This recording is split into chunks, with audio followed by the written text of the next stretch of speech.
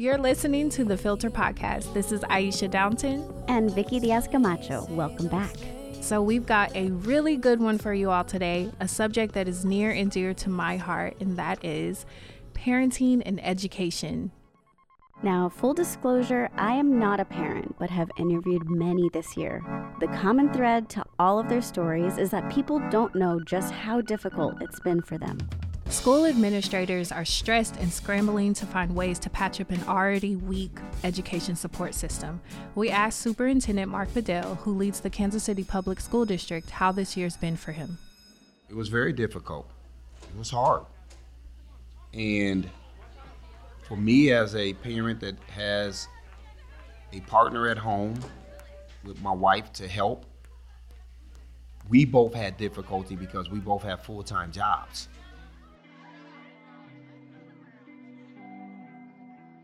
So, Aisha, you're a stepmom and recently had your first child this year. So, How is life this past year, really? Whew. It's definitely been a whirlwind of emotions. I've been at my happiest while at the same time feeling at my loneliest. I am the bonus mom to an amazing 7-year-old, and I have been for the past 4 years. When it comes to step parenting, you never really know what challenges you may encounter, so transitioning to homeschooling really didn't become that much of a challenge at first because I was already used to circumstances changing. But as virtual learning grew from 2 weeks to the rest of the school year and then some, things got complicated. I found myself multitasking to the extreme, taking on too much honestly, working from home as a social media manager while barely managing my daughter's schoolwork. And on top of that, I was pregnant. Aisha wasn't alone. Part of what this year showed us is that parents haven't been as supported as they could be. And some kids weren't either. It was kind of difficult because I couldn't really figure out how to get into my Zooms, and it was hard to get scheduling to everybody. At usual school, I got to stay at school for 7 hours, and at virtual school, I just had to stay here for 4 hours. We're trying to do our best. It's kind of hard to get everything done super fast. This month, we wanted to learn more about what happens when kids and parents aren't given the tools they need to succeed. As far as we know, the effects range between the social and educational. Here's a 5-year-old Hazel telling us in her own words how school changed for her. We all can't get hugs or play with each other or share toys. How do you feel about that? I'm sad because we don't get to hug each other. That's Annie Watson's daughter. She's a parent and has worked in early childhood education for years. When we talk about this past year, a lot of people will bring up how the pandemic and quarantining changed the relationship in their lives. I, for one, will say that it definitely challenged me as a mom, a new mom at that. And things were getting super messy for folks with younger kids, navigating homeschooling, explaining the pandemic to them, explaining this deadly virus to them. It was just a crazy time. So to make sense of all of that, we have Annie Watson here today, who is a former early childhood educator and a parent of 4. Welcome, Annie. Thanks so much. Glad to be here. So first, can you tell us, how old are your kids? Give us a picture. Yeah, super exciting. So my baby, our last baby, 2-year-old, the youngest in our house. I have a 5-year-old entering kindergarten next week, a 8-year-old, and my oldest is 11. Nice. Yeah. All in elementary school, or except for the 2-year-old. Yes, and my oldest is in technically middle school now. So we have a range and ages. And that's exactly why we invited you, because you can provide so much context as a mother and also early childhood educator. That's what you did before, right? Yes, I was an early childhood educator for several years and then moved on to nonprofit and have supported families and young children in lots of ways, and now a national early childhood consultant. Let's talk about the kids because Missouri was already had a bad track record with early childhood education. Can you shed some light on what you've seen before and then how that's, influenced what's happening now? Yeah, absolutely. So, Kansas City specifically, I think, all of our neighborhoods are considered childcare deserts, which means there are more children than the number of available seats for early childhood care and education, birth to age 5. And so what that means for families and for parents is that if you need care for your child, you may not find it. And you might be on wait lists for a really, really long time. So it makes it really challenging for families who are trying to go to school, trying to work, trying to navigate what to do and how to support their young children from birth until kindergarten. The early childhood sector, it's even more difficult to run a child care business, to be an early childhood education professional. And so we see kind of a disproportionate impact in neighborhoods and areas that already lacked access to high quality early childhood education. What are some of those barriers, though? Can you walk us through that? Yeah, so there are barriers systemic barriers to why there isn't more childcare. There are really differing views between policy and decision makers.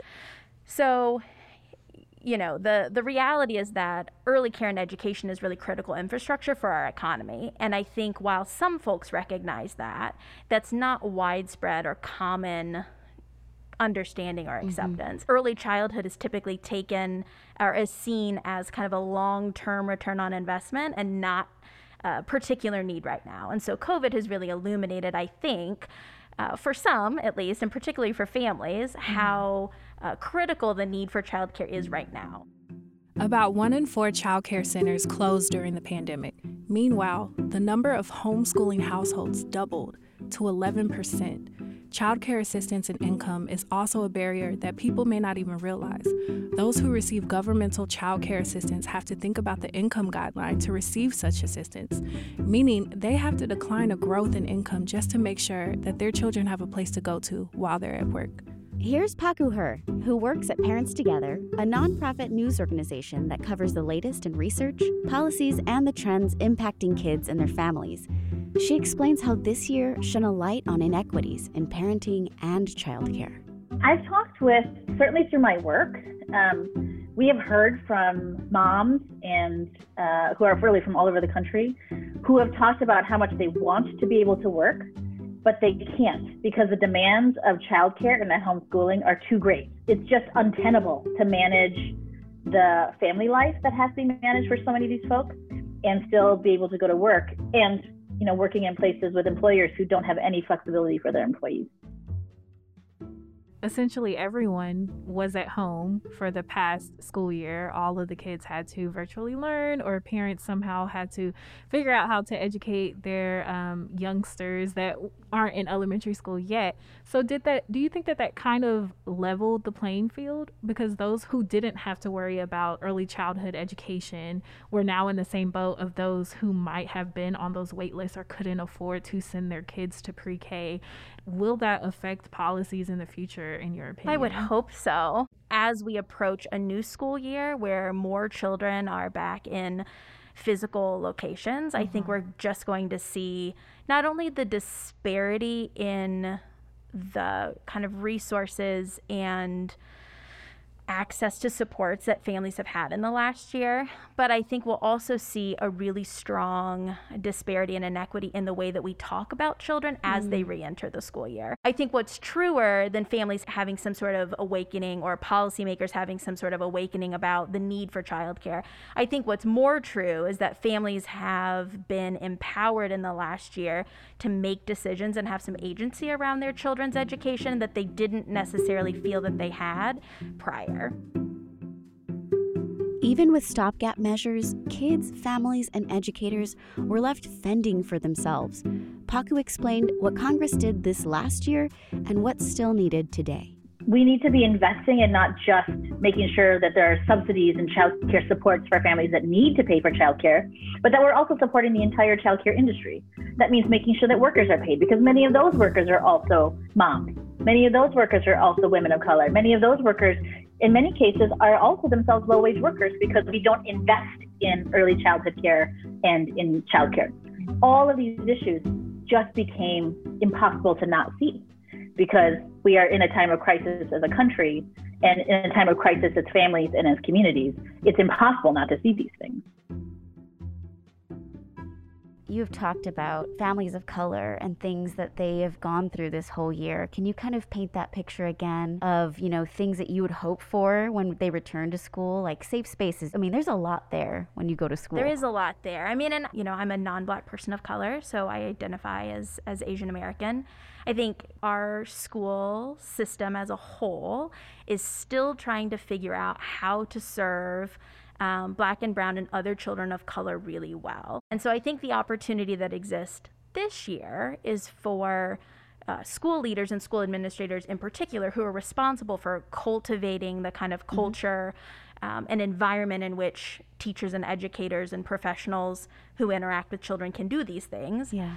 But being able to dismantle and to reevaluate the ways in which we're implementing curriculum. There's an opportunity to deepen our understanding of what learning really means and what the purpose of schooling really is. You said your oldest is transitioning from elementary school to middle school. So that's kind of a big step for her to go from virtually learning in elementary school and then now physically going to middle school. So how do you, as a parent, how do you prepare her for that transition since she wasn't able to physically go to school last year to conclude her elementary school years? It's actually been a real challenge. It's been I think the greatest challenge. There have been lots of opportunities in the last 3 years, but particularly through the pandemic, we've had lots of really challenging conversations, both initiated by myself, by family, by circumstances, by my children. Preparing the kids to re-enter schooling has been its own particular journey that I don't know that I necessarily have the skill or capacity to do, and I'm just doing anyway, just like every other parent. So yeah, I think for my oldest, we every summer when we think about going back to school, there is the inevitable sort of like 3 weeks before it dawns on me that we need to start limiting screen time, particularly true right now, and moving back the bedtime gradually so that we're better positioned to be able to go to bed on time without iPads in our hands, wake up bright and early, making breakfast, all of those kind of skills that we want the kids to have like on the first day of school, we start working on several weeks before. And so this year was really no different. But in addition to that, I also recognized there was a level of like social emotional skill that the kids had been so out of practice with that they had already they were having a hard time envisioning what the school year was going to look like. My children's ability to forecast what it's going to be like to be in relationship with other children, they just can't do. And the brother-sister dynamic is very different than the school environment. So they're all really excited for a change. I don't blame them. But yeah, I think their capacity to be in relationship with other humans, I think, that will be really interesting. I'm wondering, since there were so many disparities within how the virtual learning was delivered and implemented in each household, will No Child Left Behind, will that idea still be able to stand? I mean, listen, there was a lot of innovation that happened for teachers to be able to do whatever it is that they did to whatever degree that they did, and school systems to support them however much they were able to. That is true. But what we didn't see is kind of a fundamental disruption of what wasn't working. At least not in all spaces, not consistently, not uniformly, not across the board. And so I think because of that, the conversation is still going to be focused on learning loss, which is this fundamental misassumption that some children had access to high quality experiences and they were able to learn, and other children didn't have access and therefore they didn't learn.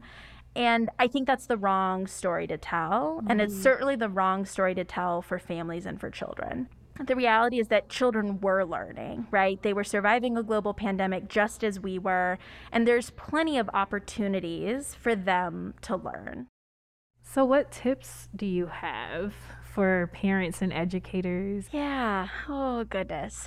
I mean, what I would say to fellow parents and families really the grown-ups that surround children. You know, I would encourage everybody, to the extent that they have the capacity and ability, to really lean into what their family and what their children need, and advocate as much as they can to their schools for whatever that is and what it looks like. But I do think we're in a critical moment where schools need to listen to parents more.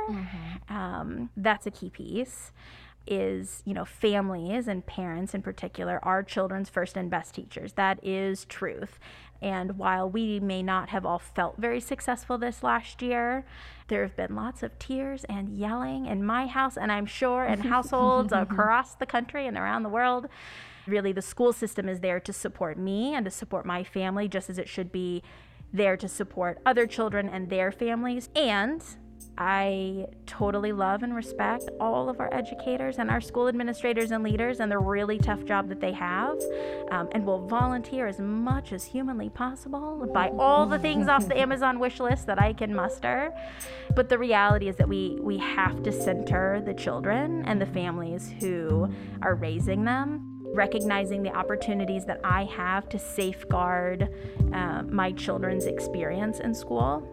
So giving ourselves grace as parents, and I think as educators too. I'd like to send well wishes to all the parents like myself, to staff and the kiddos. The future of education may still be hazy, but we've got this because we've already got a year and then some under our belts. Listen and subscribe wherever you find your podcasts. And if you have thoughts about the show, tweet us at FlatlandKC. Thanks for listening. The Filter Podcast is a production of Flatland at Kansas City PBS. This episode was written and produced by Aisha Downton, Vicky Diaz Camacho, and Nina Rao. Music by First Com. Production support by Felicia Diaz, Ana Parra, and PJ Kelly at The Post House. Original music by Asia Berlin and Primary Color Music. Additional thanks to our Communications and Engagement Manager, Tyler Peterson.